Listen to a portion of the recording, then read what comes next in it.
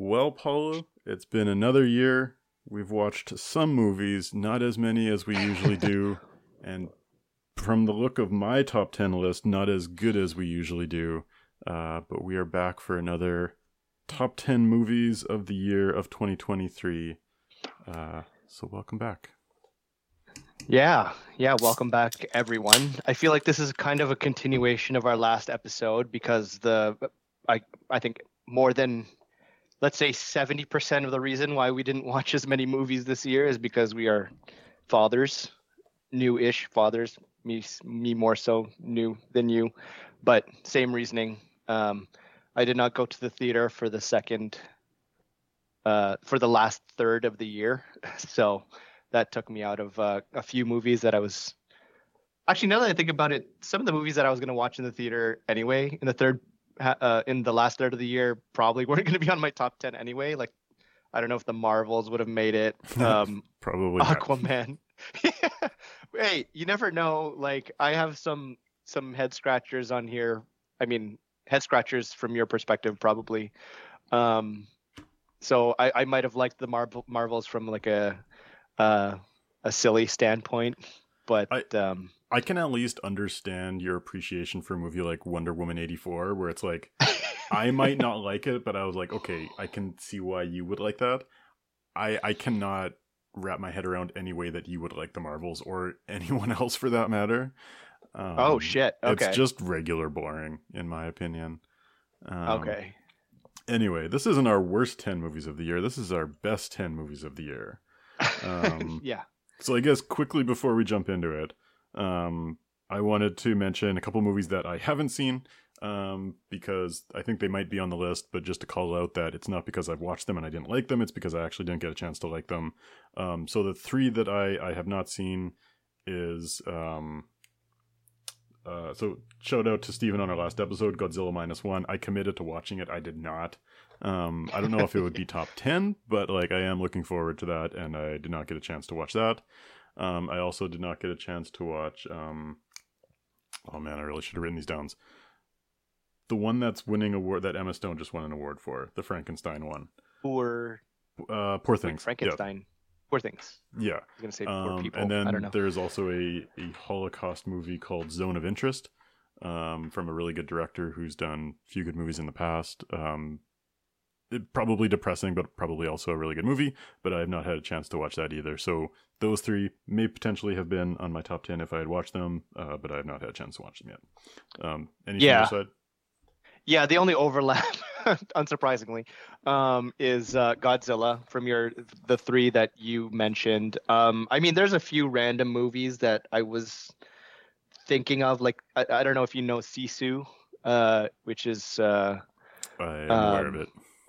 Yeah, it's what country is it? Say It's Norwegian. like Finnish, or no? It's one of those Scandinavian countries. Yeah, and it's like a World War II, like super violent, old man going ham on Nazis type movie that I wanted to watch. Actually, I had the chance to watch it even before before my daughter came along, but I just didn't get around to it. That might have made it. And then there's a bunch of like mainstream stuff like like the Equalizer, Expendables, I don't know, the Meg. That Meg is another one that maybe might have been ridiculous, but I might have liked it. And then a kind of a random one is like No One Will Save You, which actually was on Disney Plus. It's a horror movie with one of the girls from Booksmart. And I would have watched it, but I think I reached my quota on horror by the time it came out, because I had watched like Smile and Talk to Me, and those really creeped me out, and I think I would have been too scared. It's not really the reason. I just never got around to it. But I think the one big one, I like by January or February, I'm probably gonna have watched some of these movies that I would have liked to add to my top 10. But overall, I think I'm fairly happy with my top 10. Like 7, 8, 9, and 10 are probably interchangeable, but I'm okay with it. I would say I'm really only happy with like 2 or 3 movies from my list. Like any other year, Oh, The other 7 might not have made it. Um, Okay. So you Not to say definitely I had hate a them. much worse year than I did. I watched a decent amount of movies. I just didn't like anything. Yeah. So Well, I feel like this episode will be very on brand for us, judging by how it's going so far. yeah, the last thing I'll mention before we get started is a couple movies that are not on my list that I'm gonna watch that I'm gonna call out as not being there because I didn't want people to think I didn't watch them and that's why. But Ferrari, Killers of the Flower Moon, and Mm. oh shit, what was the other one? Those two. I really should be more prepared for this episode. But anyway, I watched those ones. They did not make the list. Napoleon as Okay. well. Not Oh, on the top 10. Napoleon. Yeah, I actually wanted to watch that as well. Actually, and then one honorable mention, which I don't think would have made it anyway, but for some reason I felt like mentioning No Hard Feelings, which is the comedy with Jennifer Lawrence, which is like a really weird concept in the first half of the movie where you think, is this appropriate? Because it's about her trying to sleep with like a 18-year-old because his parents hired her to. Uh, and then by the end of the movie, it's actually pretty funny and not that bad. I got that that movie that mixed came up. close. What? I got that mixed up a lot this year with a movie called You Hurt My Feelings, which I liked but was probably outside my top 30, so not good enough. But the one other honorable mention that I really wanted to put in my top 10, but I couldn't find space for, was Priscilla, the movie about Elvis's ex-wife, I guess. Much better than I thought it would be, but yeah, solid number 11 there, not a number 10. Oh, okay. All right, let's get You've now started. named about 5 movies that I'd never heard of. What is your number 10? My, my number 10, and I understand I didn't give it a great rating when we did our monthly Instagram reviews, but Fast 10 Oh boy. is appropriately number 10 on my top 10 list. Simply because I was thinking about my list. I was watching all the movie or looking at all the movies that I had watched this year, and this was actually originally Haunting in Venice. I was going to have that as number 10, which I forgot to give that an honorable mention. I like all those movies, but Fast 10, just out of like how absurd it is, and mostly off the strength of Jason Momoa, just hamming it up. I think I feel like I enjoyed it just from pure absurd laughter. So I had some fun memories watching that one, and yeah, it's number 10. I think that goes back to that vein of like Wonder Woman 84. Like Yeah, Fast X is the worst thing I saw this year and probably the worst thing I've seen in the last couple of years, but I get it. Like I can understand why someone might enjoy that. I personally did not. But I'm not going to judge you too much on that one. I mean, it's just like, can you when you're watching like cars fly through the air and like crash into things and like still keep driving, or like cars using cables as like Tarzan and flying over cliffs and stuff, like I don't know, it's just the balls to make a movie with 2 hours of that is just I respect it. I think I would enjoy it more if I didn't feel like Vin Diesel and some of the other people thought that they were cool in doing it. Like, there's a certain earnestness to it where it's like, they think they're cool. They think that this thing is badass that they're doing here, and it's just ridiculous. I don't know. So you Maybe think that there's makes it zero better. self-awareness? I don't know. Yeah, zero self-awareness. Yeah, it's tough because I don't know if they're aware of like how. No, I think they are. Like, come on, in the last one when they're in space, like I think that was number 9. I didn't watch that one. Okay, well, basically they're in space in number 9, and they're fully talking about like, yeah, what are we doing? We're in space, basically having that kind of conversation. Um, and somehow Fast 10 is even more like ridiculous. Um, I don't know. At least I know that Jason Momoa knew how silly it was, which unfortunately, like I feel like he was the most hated part of the movie because Fast 10, even with the fan base, like the regular Fast and Furious fan base, I I get the sense that everyone absolutely hated Jason Momoa. But I mean, true to form, which fan like my fan self, he was my most memorable part of the movie. So yeah, I knew that was going to probably catch you by surprise, but I stand by it. All right. What was your top 10? What was your number 10? My number 10 was Guy Ritchie's The Covenant.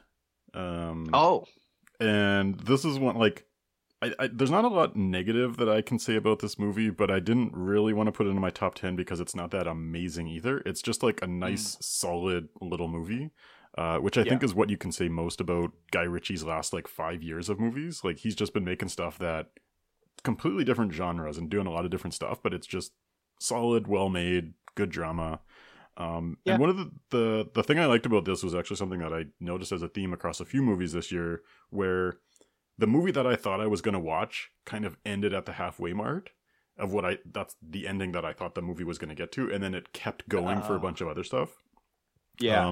Same thing happened like when he finally makes it back. Yeah, like you watch the trailers, you think, oh, it's going to be all about whether he gets back or not, and that's not really the case. It's like, okay, for those who don't know the movie, Jake Gyllenhaal stars as a Iraq or Afghanistan war like soldier, and he's getting into a battle, kind of gets saved by one of the locals, and then ends up going back home and has to like save the guy who obviously is in trouble because he helped an American. And that was a similar theme with movies that I ended up liking more than I thought, which Gran Turismo and the Hunger Games prequel, because those movies, it's like you think it's going to be one thing and then they end up just like taking it a bit further and making it a bit more interesting. So I like that with The Covenant. The first hour of the movie that, you know, was pretty much exactly what you think it's going to be was done just very well. Like there's a few action scenes that are just pretty solid. And then, yeah, there's that little extra that just kind of pushes over. You get a little cameo appearance by Homelander, probably filmed before he got famous, but it's just funny to see that. But yeah, nice, solid movie. Nothing much more to say than that, but yeah. Yeah, that was one that I considered putting in my top 10. It could have easily, like I said, 7 to 10 on mine were probably interchangeable. The Covenant was one that was just outside of it. Not a whole lot to say either, but Jake Gyllenhaal gives a pretty good performance. And Homelander, it was confusing. That was one thing actually that took me out of it because I don't know I can't remember if it was like I heard that he was going to be in it before watching it or something about that. So I was like expecting to see him in like at least a significant side role. yeah. But he's in the movie for like 5 minutes at the end. It's just some dude, yeah. Yeah, it literally could have been any person. Like it did not have to be Homelander, but not that he's that big of an actor. Like I guess he's starting to get there, but like I don't know, he's not like that big of a movie actor. So yeah, and not to say that because he's a big movie actor, but he's just like a really recognizable face right now. So like to have him in that random role, I guess saving the day, that's fine. But it was very his character kind of boiled out to be nothing. I also think the movie might have been shot like 2 years ago or something. Like I think this one actually had a longer production, so like they may have shot that role with him before he was really becoming that big of a thing with the boys. But that was one of 3 movies that I thought might have had some overlap between our lists, so I guess you don't have that one. So down to 2 more maybe. But yeah, what's your number 9? Yeah, number 9, another just solid movie, Air. Actually, it's Air Courting a Legend, I think. Sorry, what? No, go ahead. Oh, yeah, it's basically the story about how Nike signed Michael Jordan back in the day.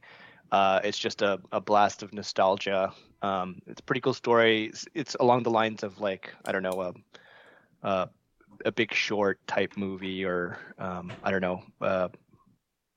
I'm trying to think of like similar ones. War Dogs. um, type like business type. Tetris is another one. Tetris also I considered for my top 10, but yeah, I mean, the subject matter resonated with me a little bit more.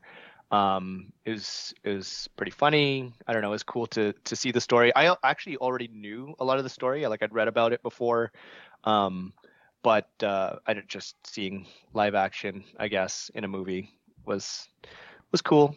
Chris Tucker's in it, which I haven't seen him in anything for a while, so that was nice. And yeah, yeah, that's pretty much it. Both Air and Tetris were on my like. I almost watched them this year, and I just like wasn't motivated to find enough time to watch them. I'm sure Yeah, that they would have been like, I like them, don't love them type things. So it's like yeah, hard to motivate myself to watch them.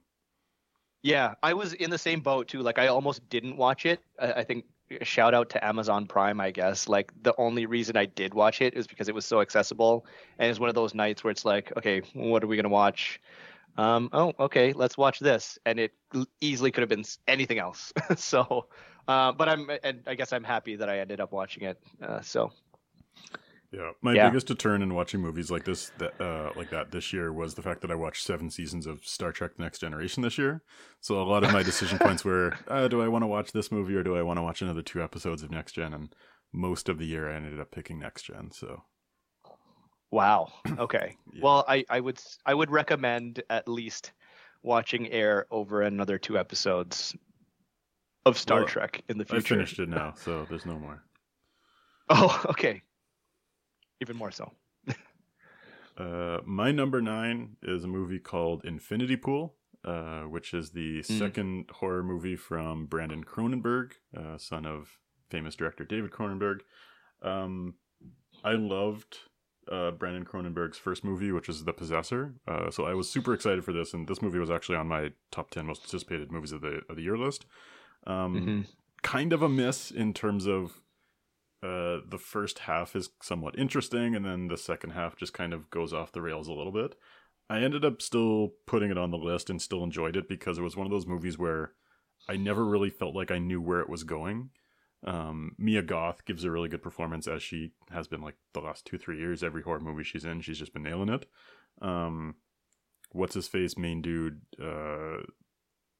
Skarsgård. Skarsgård, yeah, the main Skarsgård. He does an okay job, but he's like nothing super memorable in his role. So it ends up being, here's a really interesting world and an interesting idea. And the premise of the movie is basically him and his either wife or girlfriend go to a tropical island for a resort. Bunch of horror and weird shit goes on. It ends up being more like comedic horror or like social satire horror than just like a straight horror movie, which is what elevated it for me. But it just didn't Mm. like, the second half didn't wrap up enough for it to really make sense. It was just kind of like, hey, here's a nice, fun, wacky adventure type thing. But overall, still good. Okay. I came close to watching that this year as well, but then I showed my wife the trailer and she's like, "We're not watching this." um, Yeah, it's but definitely in like maybe. the weird movie vibe. Yeah. Okay, cool. Actually, that reminds me, like mentioning our most anticipated movies of 2023. I think Beau Was Afraid was on both of our lists, and I think we both watched it, and we both did not include it. Oh wait, you haven't gotten through your list. I did not include it, no. Okay, but yeah, I felt like we should call that one out as well because of just the sheer excitement that, well, at least I had. You were fairly excited, I think, about it. I was fairly excited, and there was things I liked about it, but there's also a lot of things I didn't like about it. It wouldn't have been in the top half of my movies this year. Yeah. Um. Okay. Well, sorry. What are we at? Number Number 8. 8. Number 8. Um. My number 8 was Renfield. Okay. So it it's the movie where Nicolas Cage plays Dracula, and I forget his name. Nicholas Nicholas Holt. Hoult, yeah. Yeah, two Nicholases. Nicholas Holt is his familiar, or his servant, basically, and he's trying to not be his servant anymore. I put this on my list simply off the strength of the one fight scene where Nicholas Hoult decides he's going to be good, and he's like, I think it's his apartment complex. He's with Aquafina, who's like a cop, and he just like destroys a bunch of, I can't even remember. I think they were like not mobsters, gang Yeah, I think it's like members Russian or mafia or something. yeah, and he's like using their arms to like impale other people and like beating them to death with their own arms. That um was like completely unexpected. And I just remember howling with laughter um during that one scene, and the rest of the movie is okay too. The ending is terrible. It was better than I thought it was going to be. It was one of those where I saw the trailer and I was like, oh god, this is going to suck. And then I ended up watching Yeah. it and I was like, oh, it's okay. Yeah. I'm also on the IMDb page for it, and it says it won an award and was nominated for a bunch of other ones, which is surprising to me. I didn't think anyone else would have liked it. But yeah, if you want to waste like an hour and a half and see some silly, fairly gory action, it's enjoyable. It's a decent Nicolas Cage vehicle. I mean, he's done much Yeah. worse stuff. So Yeah. My number 8 is the movie that has been number 1 on my most anticipated list for the last 2 years, and that is The Killer with Michael Fassbender, directed by David Fincher. So the fact that I had hyped it up so much and it's only number 8 is a little bit of a disappointment. For those unaware, it was actually on Netflix, so it's a very accessible movie. But it's about a hitman who, I don't know how you would say, is like going on a bit of a midlife crisis or whatever. And anyway, hard to say. But it resembles a lot of Fight Club in terms of its attempted social commentary. Although, like, you could almost say it's an anti-Fight Club because the protagonist, Michael Fassbender, like he's doing he's mentioning all these brands and all these things about our society, and you kind of don't agree with it, or like you kind of see him as being a flawed protagonist by the end of it. So like, did you see this at all? No, I didn't. I'd like to, but I saw the Half in the Bag about it. I think they talked about it, but no, I haven't seen it. Yeah, it like the trailers do not set the right tone for what it's going to be because it is not an action movie. It's like Michael Fassbender talking for 2 hours. And there's one really, really good action scene though. Really, really well done. There's this one scene where he's fighting like a drugged up, like Miami bodybuilder guy, and it's fantastic action scene. But the rest of it is a lot of like social commentary and him walking around and him talking about society. And there's some fun tidbits in there. And I generally liked it, and it's David Fincher directing, so it's like you enjoy like just the quality of the filmmaking, but it's just not wrapped up in a nice clean bow of like, what exactly am I supposed to get out of it? Because I get that he's saying something about society. I don't know what he's saying. And maybe that's part of the movie is like commentary on people who are trying to make social commentary but not actually saying something. But I just ended up not really taking anything out of it, which is kind of what like its biggest negative was. But still, again, number 8 on my list, not bad. Certainly a good movie, but just not as good as I wanted it to be. Okay. Not as good as you wanted it to be, and yet number 8. I think the theme of the year for Carson. Yeah. Well, most of my top list is things that I didn't think I would like and ended up liking much more. So, okay, like the pleasant surprises. Yeah. Elevated them. Okay. Number 7 on my list is They Cloned Tyrone, which we've talked about a little bit on a previous episode, I think. Not a whole lot though. It's on Netflix. It's a little strange. It's like a mystery. John Boyega plays a gang member or a drug dealer. Tiona Paris is a woman of the night, which I thought was funny considering she's like Disney. She's all Disney right now for Marvels. And this is just like a a fun contrast. And Jamie Foxx is really good as a pimp. And basically, it's about the government running tests on shall I say the hood. And yeah, it's basically the three of them trying to figure out the mystery as to what's going on. They eventually, not mini spoiler, they find out the government is using like fried chicken and grape drink and that whole thing. I think it's like perm stuff, perm chemicals to like control the people. Yeah, it's just really interesting. It's very different from a lot of things that came out this year, at least for me, from what I watched. And oh, and it brought me back to what's that movie? Undercover Brother. I was literally just about to ask if how similar it is to Undercover Brother. So it's not at all. It's the one concept that they take from Undercover Brother is like the fried chicken thing. That's like mind controlling people, a specific type of people, and nothing else. This is obvious. This is done much better, and it's a lot weirder than Undercover Brother. I mean, Undercover Brother is a completely different type of movie, but yeah, you definitely see the the link there.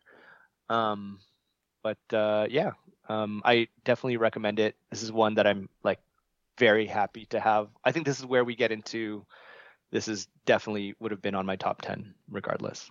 Yeah, this is one you talked about a little bit earlier in the year, and I wanted to get around to seeing it, and I think I'm still interested in it. I just didn't watch it yet. But hopefully I'll watch this in the coming months, because it actually does seem interesting. Yeah, and accessible. It's on Netflix. You don't have to go to theater.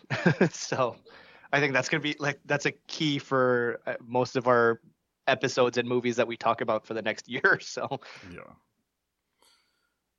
My number 7 was also a movie that was on my top 10 most anticipated list at the beginning of the year, which is The Creator, starring John David Washington. When we initially made our top 10 lists, it was being called something different in pre-production. I think it was called True Love or something like that. So you won't see the name The Creator on that post, but it was this movie. Really great sci-fi concept. I loved the world. So I guess for those who don't know what it's about, sci-fi future where AI is invented and kind of nukes half the planet or something. So you have like AI worlds versus like the human worlds. The first act of the movie really goes into like the human side of John David Washington's character and kind of like why he's mixed up on all this and what his motivations are. So they do a great job building characters. They do a great job building the universe and the world and all these little details. And my biggest complaint is in the third act, it doesn't really go anywhere. And so like, that's what like, I was really hyped on this movie in the beginning, and then the reviews came out and everyone was really soft on it. Like no one liked it. And I was like, so that kind of tempered my bit. And then I watched the first two acts and I was like, why does no one like this? This is a great movie. And then I got to the third act and I was like, okay. I still don't think it should have been as badly reviewed as it was. Like I quite enjoyed it. I'm also, I guess like I like sci-fi more than most people. But nice, solid movie. Again, didn't really go anywhere, but overall quite enjoyed it. Yeah, I like that one as well. It's the same category for me as The Covenant. It was good. It was solid. I didn't feel particularly special to me. So that was my second of 3 movies that I thought might be a crossover on our list. So we'll for 2 on that. I'm actually really surprised that it was on your list. Again, in many other years, I don't think any of these movies so far would have been good enough to make my top 10. But yeah. Actually, and I'm just remembering another honorable mention for mine, and it was on my most anticipated list, and it was Operation Fortune, and that's one that might have been that might have been number 10, maybe. I thought, like, I liked it. I didn't not like it. It just, there was one thing that bugged me about it, like watching it. I can't tell you what it is. It just felt like something was missing or something was off about the movie. I don't know if you watched it. It's another Guy Ritchie movie, yeah. It is a Guy Ritchie movie, yeah. It's I guess maybe it's not as Guy Ritchie as other Guy Ritchie movies. And if you've seen one of his movies, like it's just like the fast talking, or it's like an American version of a Guy Ritchie movie. Maybe that's why. It's just like it doesn't hit the same. So I I think don't. that's I don't. actually a 2022 release, so I don't think I included even my criteria, but Oh, I was liked it? it more than I thought I was going to. Like it's as I was saying when I was talking about The Covenant, like Guy Ritchie is doing a lot of different things and he's just doing them really well, not amazing, but just like nice, solid. And I feel like Yeah. you understand like the script or like the template for this movie. You have like this team of hero, like this team of people. There's like the different personalities, and it's like it's well done. All the different character actors do the right things. They seem like a nice fun team. I would like to see that team do more things in the future. But Yeah. there's nothing really that sets it apart. It's just like, yeah, if you want a nice couple hours and watch a movie, it's like, yeah, here's a Yeah. enjoyable movie. Yeah, for sure. Like if you were to do it again with the same, like in the same world with the same people, I would watch it again. Like Aubrey Plaza, I called her out as one of the main reasons why I was so looking forward to it so much. Um, Definitely one of the reasons why I liked the movie. So yeah, I would watch more of it, but this one just didn't quite hit enough. But anyways, I digress too far away from our actual lists. What are we on? Number six? We're on number 6. Okay, so six and five for me are going to be very mainstream that Carson is not going to care about whatsoever. Number six for me was Ant-Man and the Wasp, um, because I just love Paul Rudd so much. Just watching him do like silly things, he's just really funny to me. And it was the end of the Kang Dynasty. So yeah, it was a brief reign, but yeah, it was just a fun, typical Marvel movie. It was actually really badly reviewed, but I don't know. I enjoyed it.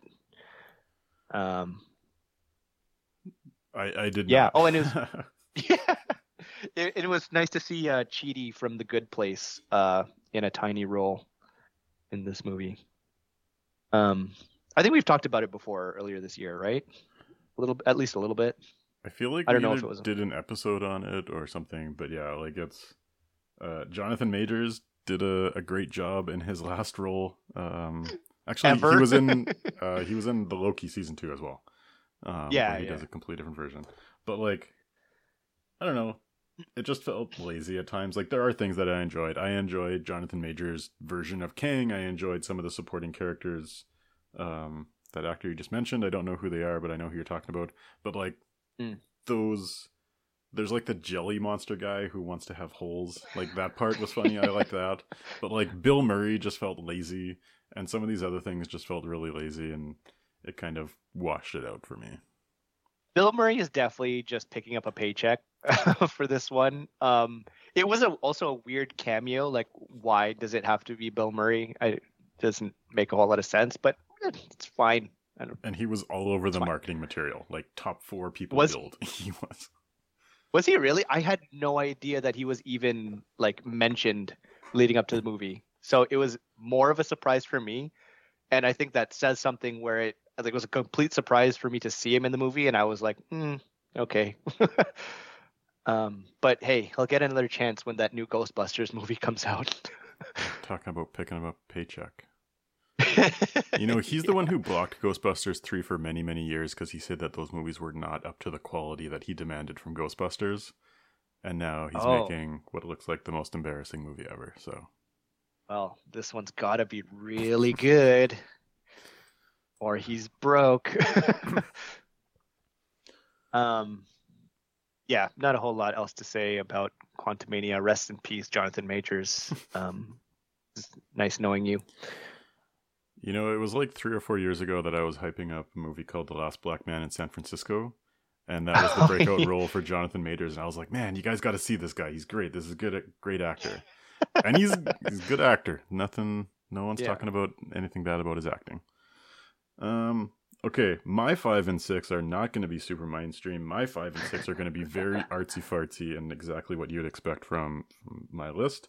Number 6 is The Holdovers. which is Oh, a movie about Paul Giamatti as an old, like, proper British teacher. It's Christmas break. A couple students have to like stay, like they don't get to go on typical vacations with their family. They got to like stay the winter with this cranky teacher. Paul Giamatti absolutely crushes the role, and he's even like, you sort of don't recognize that he's Paul Giamatti at times. Like he really kind of digs himself into that character. And I was watching it with my wife, and she was like, "Who's that actor who played the teacher? Like, is he in anything else?" And I'm like, "Yeah, he's in like 300 other movies because he makes like 5 movies a year." But he absolutely crushes it as like old, pathetic, but also sympathetic and cranky British teacher. And then the young kid, it's kind of like a coming of age story. I am partial to coming of age stories, so they always get me. But it's like two people kind of learning together, like kind of odd couple stuck together during the holidays. I think Paul Giamatti's already winning awards for it, and deservingly so. It's just a really well acted and funny movie, like really well written, funny movie. okay. I actually know this one. I saw a trailer for it, and I was like, this looks cool. I like Paul Giamatti. And then by the end of the trailer, I was like, I'm probably not gonna watch this or like it. But I mean, if it's surprisingly funny, Well, I don't okay, know. And funny Paul for Giamatti, me, like my I comedic mean, style. It's not like I I might still agree. I'm slightly more likely to watch it if I have nothing else, because it's like obviously it's not the normal type of movie that I would watch, but some of the movies that I really end up enjoying the most are things that I would never expect, like I don't know, but Whiplash. Um, I watched that on a whim one time, and it's like one of my favorite movies now. So maybe yeah, I don't I know would if this say will be the like same. if you watch the trailer, you know exactly what you're getting into. Like the trailer does a good job Okay. of being like, this is what it is, and it's good and it's funny, but like that's what it is. Yeah. Is it like what's his name? Obviously it's not like a Wes Anderson movie, but like pacing wise or like vibe, is it similar? Could you compare it? No, it's much more grounded. Like, so I guess in that sense, the trailer makes it seem like a bit more like quirky and artsy, and it's not. Like, Yeah. it's kind of more like it's much more of a drama base. But like the characters, you could feel like they came from like an early Wes Anderson movie, like a Royal Tenenbaums or Hmm. something like that, maybe. But like Okay. the pacing and what, like definitely not. Okay. Well, the pace at least is a big thing for me because that is what like completely removes me from like all of Wes Anderson. So again, another notch higher on my likely to watch list. All right, what's your second mainstream movie that slots in at number 5? I'm going to give you a chance to guess what it is, and I think you're going to guess what it is. Oh boy, I gotta bring up. Don't look Hold at on. don't look at our Instagram post. That's cheating. I'm not looking at the Instagram post, but I'm just looking. I have like all my 2023. I'm gonna guess Okay. either Guardians 3 or Blue Beetle. So I didn't watch Blue Beetle. It is Guardians of the Galaxy 3.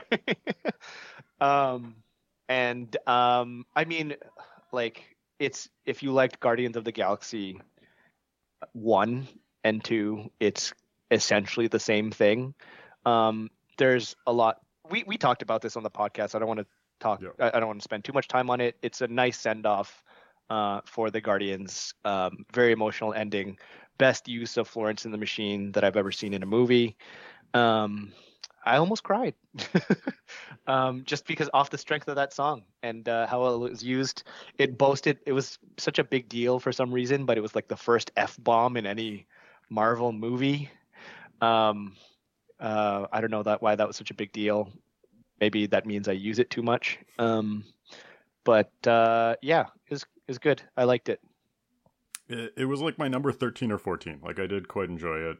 I can't remember if I said this or not when we actually did an episode on it, but like yeah, my biggest issue was you like the original movie. You're a team. It's focused movie. It's about this group coming together. And now because all the characters are so loved, it's like everyone has to have their own little adventure, and every character needs to be fleshed out. And so it was just like too much. Like I wish they really kind of narrowed in on like the Peter and Raccoon and that sort of thing.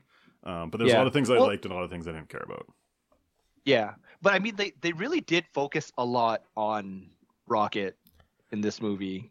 I think you could have cut the whole Drax and uh, alien lady Mantis. Mantis, yeah, Just cut that whole storyline out and focus it, and like I think I would have enjoyed it much more. yeah. I mean, but then like it's the last one probably, so you got to do that. Which I get what you're saying. I mean, but it was fine. It had significantly or like observably more heart than most Marvel stuff that's come out recently. So I think that elevated it quite a bit, um, at least for me. Yeah, like compared to the other MCU stuff, like I would say, well done. Yeah, yeah. I mean, and you can tell that James Gunn actually cares about the franchise or like these three movies and these characters. I think the one thing, and like to your point about cramming too many things in, what's the guy, uh, the gold guy, who like almost kills Oh, Rocket at the beginning of the Adam movie? Warlock. Adam Warlock, like that. I think that is something that you could have completely removed. He was so out of place there, and he's just like clearly that was like the one thing Disney was like, you got to have this, and then I agree, but I actually enjoyed that. So yes, I would have cut it, but I did enjoy that character. yeah, I mean he is cool. He just felt really out of place. Like James Gunn was forced to put him in there, and he is a cool character that he could have done more with if it was under his own terms. I feel like so. I guess if I have to gripe about something, I'll gripe about that. He's the character that saves everyone from the snap in the comics. Didn't know that. Very Too bad different he was. character in the comics.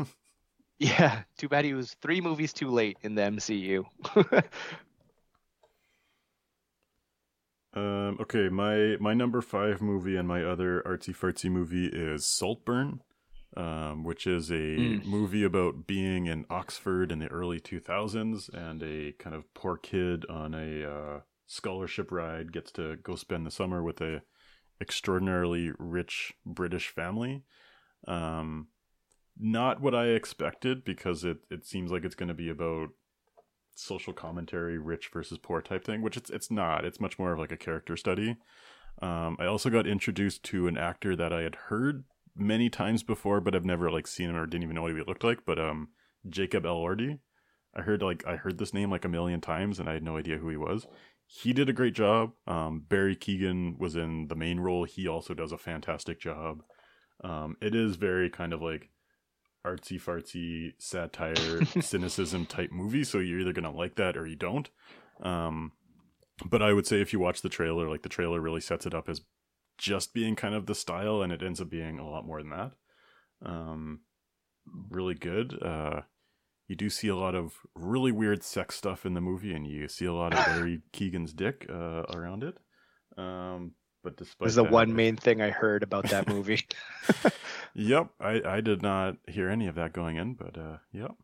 But no, really, really well done. And this is the same director who did Promising Young Woman a couple of years ago, which was also a really good movie with Carey Mulligan, which is kind of like a Me Too type thing.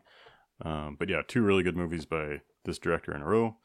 And yeah, I don't know much else to say about it, but just one of those other just like good style, good acting, good story type thing.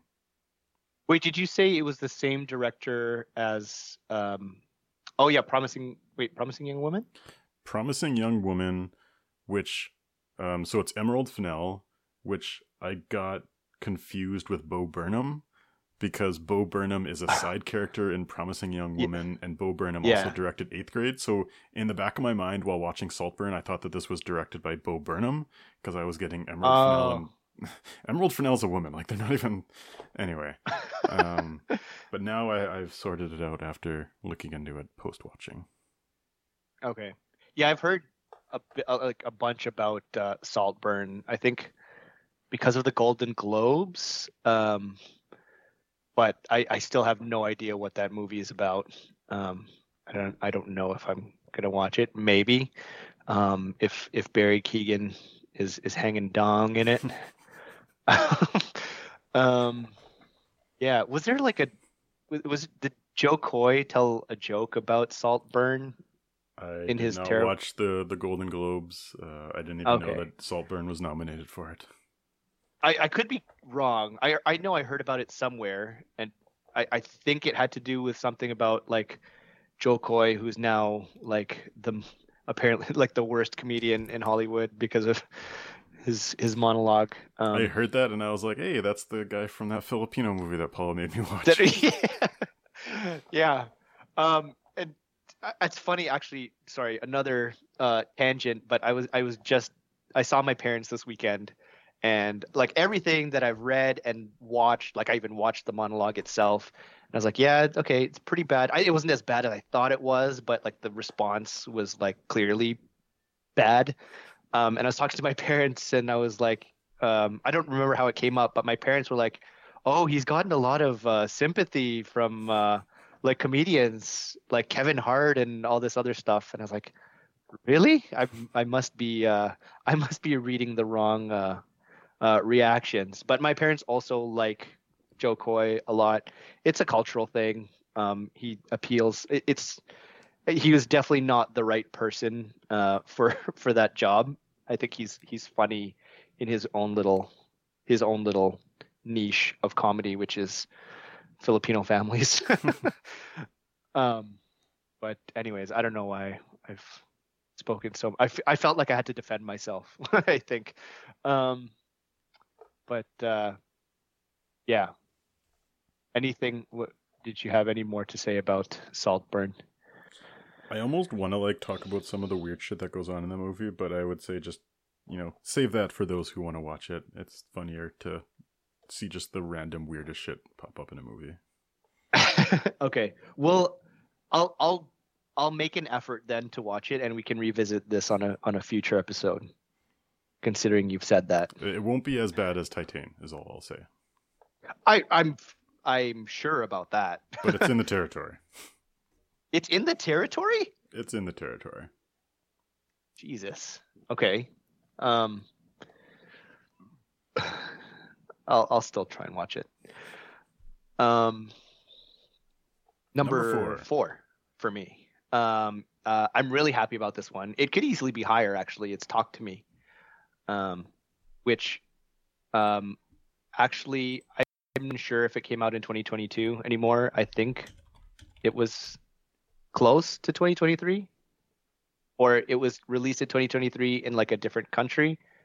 Um, but whatever. I don't have anything better, so it's number 4 on my list. Is really good. It's very spooky, especially if like the supernatural and possession type things creep you out. Um, um, yeah. Uh, I don't want. Well, it's been out for a while, so I feel like it's could spoil it. It's like these bunch of kids have like a ceramic hand that it's apparently the hand of a psychic person, so they can use it to talk to the dead. So they have parties and like take turns talking to the dead, and it's like a parallel, I guess, between like doing drugs as a kid, but they get into some pretty heavy stuff, and then obviously it goes bad. Um, yeah, really good. I think that the directors, it's like their first movie. It's the brothers from Australia or New Zealand, and yeah, it's pretty freaky. Yeah, pretty much everything you said is everything I know about that movie. Like, I've heard people say good things about it. I don't know too much about it. It's on my list of like maybe watch eventually if I find a copy of it. Wasn't particularly motivated to watch it, but yeah, it's like, I don't know. It's got a lot of good reviews by people I respect. So Yeah, clearly me. It's on Netflix, oh so really? that's how I got to watch it. Yeah. Um, yeah. Yeah, I was going to say more about it, but since you haven't seen it, and I would definitely recommend it, I won't say anymore. Um, yeah, Nice. simple, contained story. A24, I think, is the studio. Um, so I think that just adds. It's another good A24 doesn't quite have the brand that it used to for me like 2-3 years ago. Like it's getting a little mainstream and they're doing like more and more things that are good but not great. Like it used to be back in the day, like okay, it's like, oh, I see that A24, it's like this is going to be great. Now it's like not, they're not making bad movies, but it's like yeah. It's probably, I don't know, slightly more mainstream. Talk to Me specifically is definitely reflective of that, but it's still solidly like different. It's simple, but really good. So watch it for sure.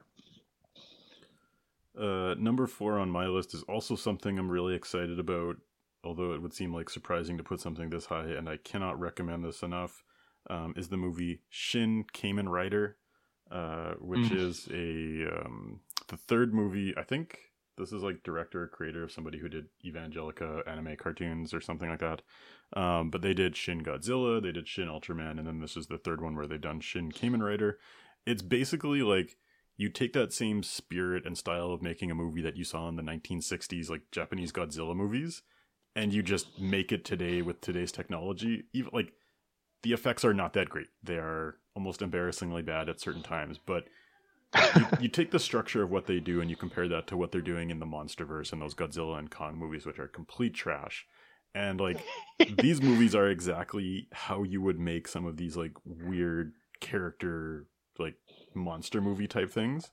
I don't even know how to explain what Kamen Rider is. Kamen Rider stands for like masked rider, and it's just like here's a person with some superpowers who is like a bug sort of, but he's just like a motorcycle rider with a helmet on, and he's fighting other people who are sort of bugs, but they're just motorcycle people with helmets on. And it's really, really fun. And it just feels like something that is completely not made by Hollywood and is just focused on the characters and they're doing their own thing. And it's also extraordinarily violent at times, and it's just like good music, good fun characters, good dialogue. So it's just like, if you like those sci-fi movies, if you like monster movies, it's just a good time. Please, more people watch these things. Is it it's like it's based on like a really old properties, character. Yeah. Because I think I like a really long time ago, either I watched a show or maybe like an old movie of it. So I'm like kind of familiar. I'm not like, I don't remember anything about it. Like everything you've explained feels new to me, but I know I've seen that character and I've watched something with it before, or with him with it. So actually I do want to watch this one. And I know you had it on one of our earlier posts. It's very highly rated for you. Yeah, and like, so Shin Kamen Rider, I don't know the Kamen Rider franchise, but the last movie that they did, Ultraman, like I'm somewhat familiar with Ultraman. And like, you know how in the 60s Japanese movies, how Godzilla is clearly just a guy in a rubber suit? Like in this movie, like the Ultraman is clearly just a guy that they've made look bigger.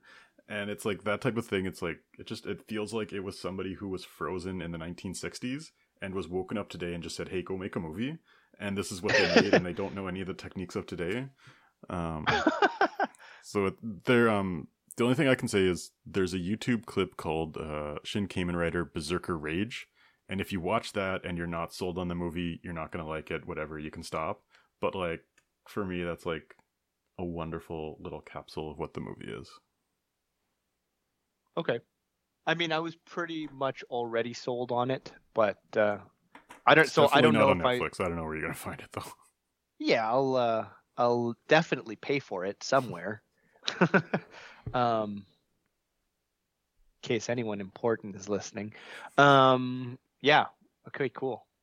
Any other praise for Shin Kamen Rider? That's it. Okay.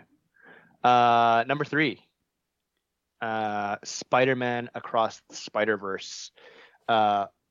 This was on my most anticipated movie list, as was Ant-Man and Guardians of the Galaxy. I forgot to mention, but yeah, Spider-Man was just similar to Guardians of the Galaxy. If you liked the first one, you will probably also like this one. It's just a really good film. Visually, like it looks great, like visually and stylistically looks awesome. Music, the characters, it's a lot of fun. It's really funny. It's got some meta moments that if you frequent the internet with Spider-Man memes and all that kind of stuff, you'll enjoy some of the references. Yeah, I really like this series, and it has heart as well. Again, another parallel to Guardians of the Galaxy. Yeah, I don't really have any complaints about it. This one, on any other year, would have been top two for sure. But we'll get into that later. I absolutely loved Spider-Man Across the Universe. Spoiler alert, it is my number one. I didn't know what to expect going into the theater, but it was basically like, it gets going and it hits you in the face and it just keeps going for 2 hours. It is just like noise and sound and lights for 2 hours straight. And somehow across all of that, it still had characters that you understood and felt, and you could connect with what was going on. And even though it doesn't even really have an ending, it's just like, it just goes. I was completely on board with it, and I loved all the characters, and I loved everything that was happening, and I felt all the emotion. Like, there's so much emotion and feeling just in every scene. Yeah, just loved it. Yeah. Actually, I completely forgot what the ending was until just you mentioned it, which is like, normally I would not be too happy with it, but it was fine. Like, it's just the strength of the movie is so good that you're okay. You do want more, and it just makes you really want more. So no spoilers. Like, if you know what we're talking about, then you already know what we're talking about. And if you don't know, you should watch the movie. So I don't want to spoil it for you. And that's probably the one that we would agree. Like, I think anyone listening right now should watch it if you haven't seen it. Yeah, my comparison to a movie like Guardians of the Galaxy 3, where I say, like, there's so many characters doing so many different things, like, there's a lot of different crazy wacky characters from all the different universes, but they're very focused on, like, what's actually happening to the main character, and it's all there to support what that character is going through, which is why I really enjoyed it. Yeah, and it's something the first one did very well, too. Like, when they brought in all those other spider people, which is, like, again, more of that. But yeah, I don't have a bad thing to say about this movie. Me too. All right, my number 3, which is the last of... so the one overlap that we have had so far, which is Spider-Man, is not one of the 3 that I thought we would have overlap. But the last one that I thought we would, which may be one of your top 2, is Oppenheimer. Yeah. How boring. We talked this movie to death in its own episode. It's a good movie. It's a Christopher Nolan. I don't have a lot to say about it. We've already go listen to our other episode about it. It's fine. It is. It's whatever. Yeah. Well, I guess we can skip my number 2 because it's also Oppenheimer. Yeah, great movie. What's your number? Oh, wait. Yeah, what's your number 2? So my number 2, which I suspect there is not overlap, is a movie called Past Lives, which is another A24 movie about 2 Korean characters who initially were childhood friends, so they kind of meet at 3 times in life.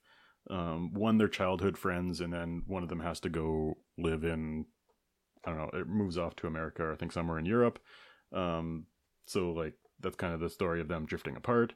And then they find each other online later, like when they're 18, 19, 20-ish, when they're in university, and they kind of semi-dating, semi-just like talking online. And then later in life, like once the woman is either married or engaged or has a very serious boyfriend, he decides to make the trip to Korea or to New York, where he doesn't say that he's doing it because he's in love with her, but he kind of is. And it's kind of that story of what if and kind of how people have moved on. It's not a romance. It's very much like, you know, he's into her, she's not into him, she's got her own things going on, but just like talking about memories and what life could be and what it is and what it isn't. There's only like 3 characters, but they all absolutely crush it for what it is. So yes, quite enjoyed it. Can you watch it without subtitles now? Because I know you're studying Korean. I can't even speak a sentence of Korean, so no, I cannot. Okay. But you said so there it's not a love story. There's no like romance No, in because it. like the thing is, so this woman, she moves to New York. She's going in a different direction with her life. She meets this guy, and this guy, he doesn't have a lot of confidence, so he's just like, oh, I'm not the romance of your life. I'm just some guy you met, and I'm practical and blah blah blah. But he's actually like, they have a much more secure, stable, healthy relationship, and this is just like almost some weird guy who wants to relive the past and thinks he's in love with somebody, but he's more in love with the idea of her as opposed to who she actually is. And Oh. so the movie is basically all these different conversations and just like reflecting on I guess their different perceptions of what they want and what they like, there being a disconnect between who they actually are friends with and who they're talking to. And the guy who plays the husband, I don't know, he's probably been like a character actor in a bunch of other things, but like he absolutely crushes it in his role. Like he's great as kind of this not like because he's a white guy marrying a Korean woman, and this is like her childhood friend coming to be in love with her, and he's trying to be like the cool, supportive husband, but also being very insecure about himself. And it's like Yeah. he plays that nuance really, really well. Hmm. And Okay. I didn't just like it because it has a Korean woman in it and whatever. With a white husband. It's a genuinely good movie. Again, I don't know if it would have been number 2 in many other years. It's a solid movie. It's not like the most amazing thing I've ever seen, but like in 2023, it's good enough for number 2. Okay. Interesting. Yeah. I mean, not on my. I think I actually did hear something about it. I don't know if it was at the Golden Globes in some capacity or mentioned or nominated. There was a lot of hype about it, and I was really, really looking forward to it. And so when I saw it, I was a little underwhelmed. Like, it wasn't as good as I want, but like, I like movies that have complex drama and emotions. Like, it's not a straightforward love story. It's like, here's all this, you're not expecting what it's going to be, and it kind of just becomes its own thing, and I kind of appreciated that. Okay. Cool. I have no idea what your number 1 is going to be. You don't? No. I feel like no, you got it. You have to know what it is. I'm looking at the list here. I had no idea. I mean, to be fair, it was a complete surprise to me as well that I loved it so much and that it is now number 1 on my list. It's Barbie. It's the Barbie movie. I absolutely loved this movie so much. It was probably the most fun I've had in the theater in years, if not the most, like top 2 or top 3 in case I'm covering my ass in case I'm forgetting another movie that I really loved. But it was like I have the IMDb page in front of me and it's on mute, and it, you know how on IMDb it plays like clips like behind the scenes stuff, just like reliving, like seeing it in front of my face and seeing some of the things that are happening is like making me remember those parts of the movie, and I love it just as much now as I did when I was watching it. It's like a combination of just like the ridiculousness of like I don't know, it's like really silly but like tongue-in-cheek silly. It's really creative. The music is great. There's you haven't seen it, have you? I've seen it. Oh, okay. The dance scene, the dance sequence, or the Ken battle in the middle of the movie is like the best sequence of all time. I was so entertained. It was hilarious. I don't know. Like, aside, like, there's a message, great message. Maybe hits a little more now that I have a daughter. But like, aside from any of that, like, it's just really good and creative and fun. Like, I don't understand how you can not like this movie. I mean, maybe if that's like not your type of humor, then sure, that's fine. Like, even as a guy, like, they didn't have to make any commentary on what it's like to be a guy, but they did anyway, and it was great and funny. like Ryan Gosling learning about the patriarchy in the real world, and like just looking around and seeing bros go to the gym and um like in business meetings and stuff like that. I don't know. I can't, like, so much praise. I don't think we haven't really talked about it too much either on any of our previous episodes. And or even just like outside of the podcast. So I guess it makes sense that it's a bit of surprise for you. But I have been holding this in for all that time, and it's all spilling out. Cheers to you, Greta. Greta, not Thunberg. Greta Gerwig. Yeah, it's great. I watched it. It was probably in that number 15 to number 20 range for me. Like, I didn't hate it. I didn't love it. Like, there are like the sequence that you're talking about, like Ryan Gosling discovering the patriarchy, kind of the Ken, like it sounds weird, but like the thing I most liked about the Barbie movie was the Ken stuff. Yeah. Which Yeah. Maybe I connect with that more. I don't know. Who knows? But like the message was kind of, I don't want to say like on the nose. It was like, it was expected. It was Yeah. kind of like, I'm sure it was well described, but it's not like it was breaking any new ground. It was just like, Yeah. and the Will Ferrell stuff and like the whole like Mattel CEO was kind of just boring to me. And so I liked the main stuff between like Margot Robbie and Ken. I wish they had focused on that a little bit more. I generally enjoyed it. It was generally good. It just wasn't special to me, I guess. Yeah. I guess a dance Yeah, off between Kens doesn't hit me as much as it does you. Oh my God, it was so it was so funny. Um, I don't know, just I don't know why it like made me think of, like, I don't know, it's old 80s like music videos with the whole dance off where they're all wearing like that black getup. And just the fact, like, think about this, the whole reason why they're doing that sequence. Like, the Barbies were like purposely making them jealous to turn them against each other, by and like just they're showing that by, for some reason, they're all singing the same song on the beach to their Barbie counterparts.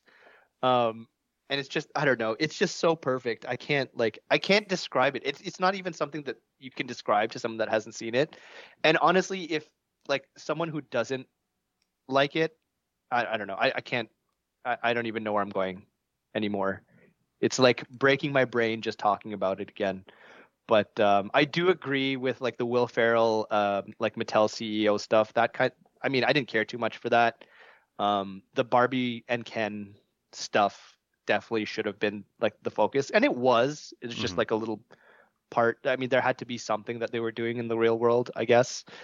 But I don't know. Otherwise, I absolutely loved it. Highly recommend.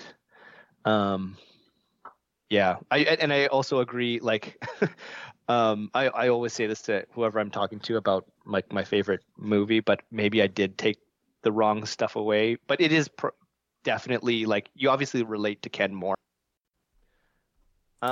Yeah, I mean, I don't have a whole. I could go on and on about Barbie, but it's a great movie. I loved it. And I can't wait until it's on a streaming service that I have so I can watch it again. Yeah, I guess surprised because I didn't predict that it would be yours, but I don't have any issues. Even though it wasn't in my top 10, I'm not complaining about Barbie. At least you didn't pick like Blue Beetle for number one. I know you didn't watch it, but you would Yeah. probably actually like Blue Beetle. Really? Yeah. It's one of 'Cause those I, like kind of bad and weird. Oh, I mean, there has to be a certain level of like bad and weird, right? It's in a certain type. Like Blue Beetle, actually, Blue Beetle and Barbie, the only thing they have in common is neither of them were on my radar at all at the beginning of the year. Barbie, like I know there's a lot of hype about it. I didn't have really any interest in watching it. The hype definitely helped, more so because it was like an experience with your friends. Like, go watch this movie; it's a lot of fun. And like the whole Barbenheimer, Oppen Barbie, whatever it was, like that thing. That was fun to like follow a little bit with like memes and stuff. But that's really the only, like, if my friends and like my wife didn't want to watch it, I might not have even seen it. But I'm really glad I did. And then on the other hand, Blue Beetle, I still don't care to watch. So if you say it's like, I don't know, like Fast 10, Wonder Woman 84 type, Morbius type, even like bad, I could be convinced to watch it just out of morbid curiosity. But I It's feel in like that it doesn't hold up. territory. I don't know if it's Really? that, but it's in that territory. And I'll also say it's probably one of the better or best roles that George Lopez has ever done. He's hilarious. I didn't know he was still alive, but I guess he is, and he's still a funny guy. Okay, that's not a call out or a shout out that I was I was expecting from you. But yeah, I mean, it's probably easy to watch Blue Beetle now, so I'll maybe I'll check it out. All right, well, that's another year of top tens. We will post these online as well, and as we always do at the beginning of the year, we will post our most looking forward to. I feel like I had a lot of misses this year. Rebel Moon was my number 2 most anticipated. It was not on my top 10 list, but I will do my best to try to find things to look forward to next year. Yeah, is Dune Part 2 going to be on both of our lists again? Probably. Dune Part 2 and Rebel Moon Part 2 are coming out in the same month, and I think that would make a great episode. Oh, yeah. Yeah. I have a lot to say about Rebel Moon. Not in the context of a top 10, more of a bottom 10, but it's a movie, that's for sure. Should we do a bottom 10 episode? We've never done that before. Like bottom 10 of the year. We could. Maybe let's start with like a bottom 10 Instagram post, and then we'll see if we can turn that into an episode next year. Maybe bottom 5. I don't know what my bottom 10 would be. Yeah, that's more reasonable for sure. Anyway, thanks for joining. Stay tuned for those Instagram posts, and we'll hit you up with maybe some Rebel and Dune Part 2 episode in the future. Rebel Dune. Rebel Dune. Bye. Bye.